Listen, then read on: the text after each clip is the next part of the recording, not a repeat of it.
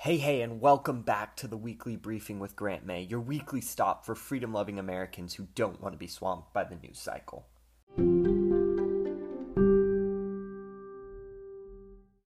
After a break for a couple of weeks, we are back here at the Weekly Briefing, ready to bring you an analysis of the important news that matters to patriots this week.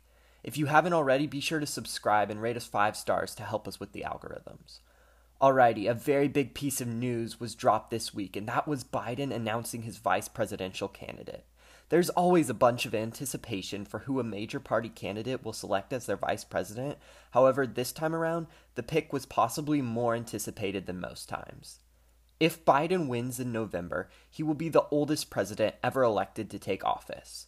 Lots of people out there feel as though he is declining rapidly as well.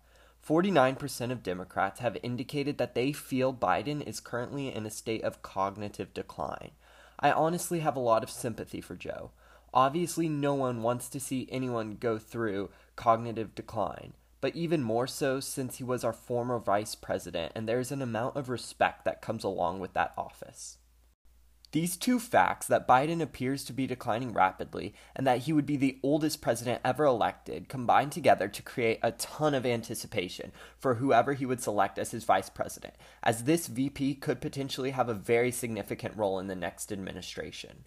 Leading up to his selection, he made it clear that whoever he chose was going to be a woman and a person of color. This information significantly limited the field of possibilities and could possibly end up hurting Biden because of the obvious pandering. On Tuesday, former Vice President Biden announced that his running mate would be former presidential candidate Kamala Harris.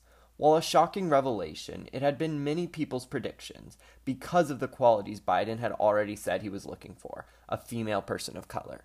Today on the Weekly Briefing, we are going to be analyzing the career and record of Kamala Harris, a possible future vice president and even president at that. Kamala Harris is a former senator and also former Attorney General of California. When she launched her bid for president over a year ago, her chances seemed incredibly strong.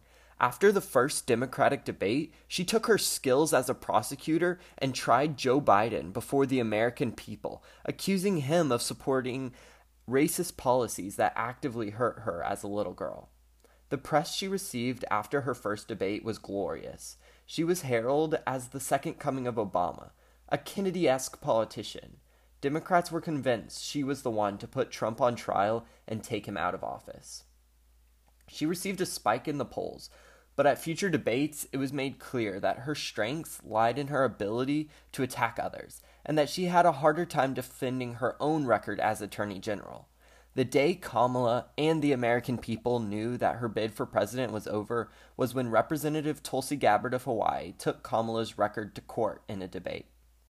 Gabbard revealed that as Attorney General, Kamala had locked up more than 1,500 people for smoking marijuana while laughing and downplaying her own use of the drug.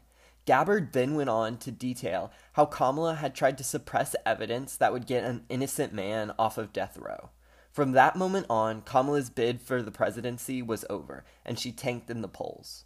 Looking for anything to regain momentum, Senator Harris said she believed and fully supported Joe Biden's sexual assault accusers. Seeing no visible path to the nomination, Kamala Harris dropped out of the race, but didn't endorse anyone until it became clear 3 months later that Biden was the only one who could win the nomination. Alright, so Biden kind of backed himself into a corner when he decided that the qualifications for his vice president must be their physical qualities, a woman and person of color, rather than their character and their record. It is somewhat surprising that Biden chose Senator Harris to be his running mate, given that she appears far more radical than him. Her obvious strengths lie in the fact that she can be very well spoken and has a very powerful command of an audience. She would be a far more dangerous opponent in a debate against President Trump than former Vice President Biden would. But with these advantages, there are also some pretty glaring disadvantages to selecting Kamala Harris as well. Aside from Representative Tulsi Gabbard's epic takedown of Harris, Kamala has accused her current running mate of some pretty glaring stuff. This poses a unique challenge and question to the now vice presidential candidate.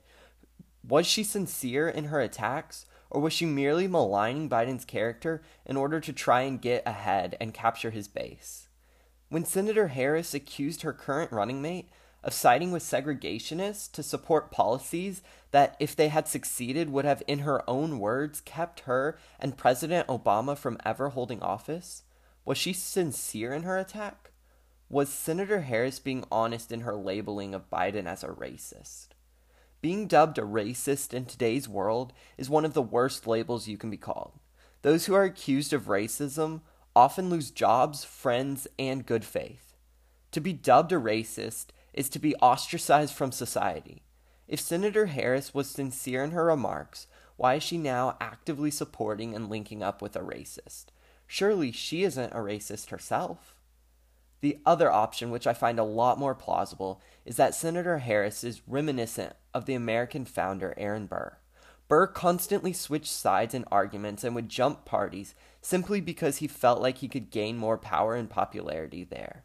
Those who have seen the play Hamilton will have seen this so brilliantly demonstrated. Burr did not have a ton of conviction and was willing to sell out ideas and allies to better his standing. Kamala most likely saw attacking Biden as a racist as merely a way to seal his fate and clinch the nomination for herself, giving little regard to what her actions would do to Biden's personal life. She did this a second time as well. When Biden was being accused of sexual assault claims, his current pick for VP said she believed his accusers. As bad as being a racist is, and it is awful, it is far worse to be a sexual assaulter. Rather than allowing facts to come out and waiting to see evidence of Biden's actions, Senator Harris said she believed the accusers. Does Kamala truly believe Biden assaulted young women?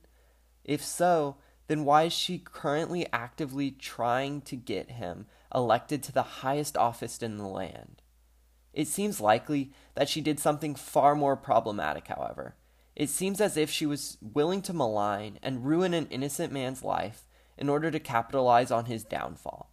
It seems as though she was seeking to cheapen the pain true survivors of assault have experienced in order to grasp more political power.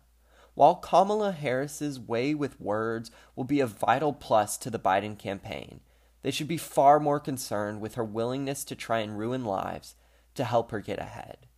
Based on the looks of it, the Trump campaign is eager to use Kamala's words and actions against her and try her in the American court of public opinion.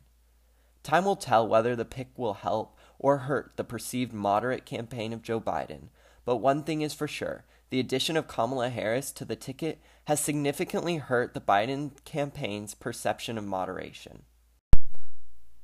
Alrighty, that concludes this week's episode. Like I said before, please subscribe and leave a review to help with the algorithms. For now, I'm Grant May. Find me on Instagram at common_sense_America_. Until next time, this has been your weekly briefing.